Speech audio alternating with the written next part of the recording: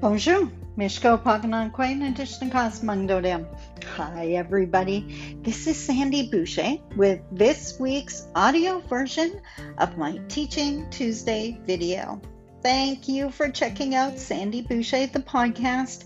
And as always, I hope this week's teachings help you to realize what matters and help you to realize just how absolutely awesome you are. So here we go with this week's episode. Enjoy. Bonjour, Mishko Paganan Quain Adishnakas Mangdodem. Hi, everybody. My name is Sandy Boucher, Red Thunderbolt Woman of the Loon Clan, and I'm a proud member of Seine River First Nation in Northern Ontario, and I'm here today with this week's Tuesday teaching.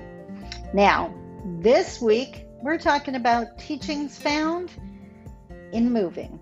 As you can tell around me, if you've seen the background in any of my other videos, it didn't involve boxes. All my froggies are gone from the top of the filing cabinet. Things are starting, there's nothing on the wall over here. Things are starting to look different, and of course, it's a process. I had a lot of boxes to pack, and during that, I was thinking about the teachings that can be found in our everyday. Now, to help you understand what I'm talking about, I want you to imagine, wave your magic wand, and imagine that we lived in a society that required that you moved every single year, even if it was just to another part of the town or city you live in. Now, I'm certain quite a few of you just went, "Oh my God, that would be horrible. I've lived in this house forever." And that's kind of my point.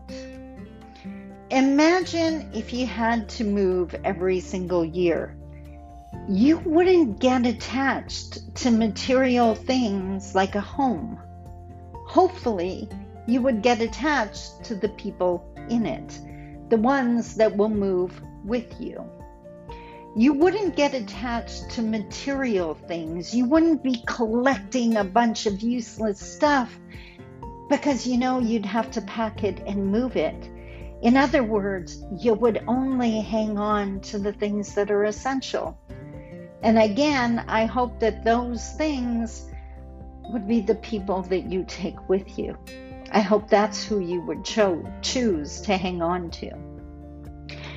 With a move every single year, think of what it would do to your outlook. I don't know if you've never moved or ever moved before, but when you're looking at the world from a new place, from a new view, even when you move the couch to the other side of the room, things change. And when things change, you grow. It adds to your wisdom. So I am not saying that you give notice today and pack up and move. I'm not saying sell your house and take off to parts unknown. But make a conscious effort to decide what you're going to attach yourself to. Don't make it material things. Make it the people that love you and the people you love. I hope that resonates with you. I hope that makes sense. This is my last week in the condo. So next time, Tuesday Teachings will be coming to you from my brand new location with a brand new view. Until next week, I love you. Talk to you soon. Bye-bye. And there you have it, my friends. This week's Tuesday teaching. Short, sweet, but hopefully powerful. Until next time, take care of you. I love you. Bye-bye.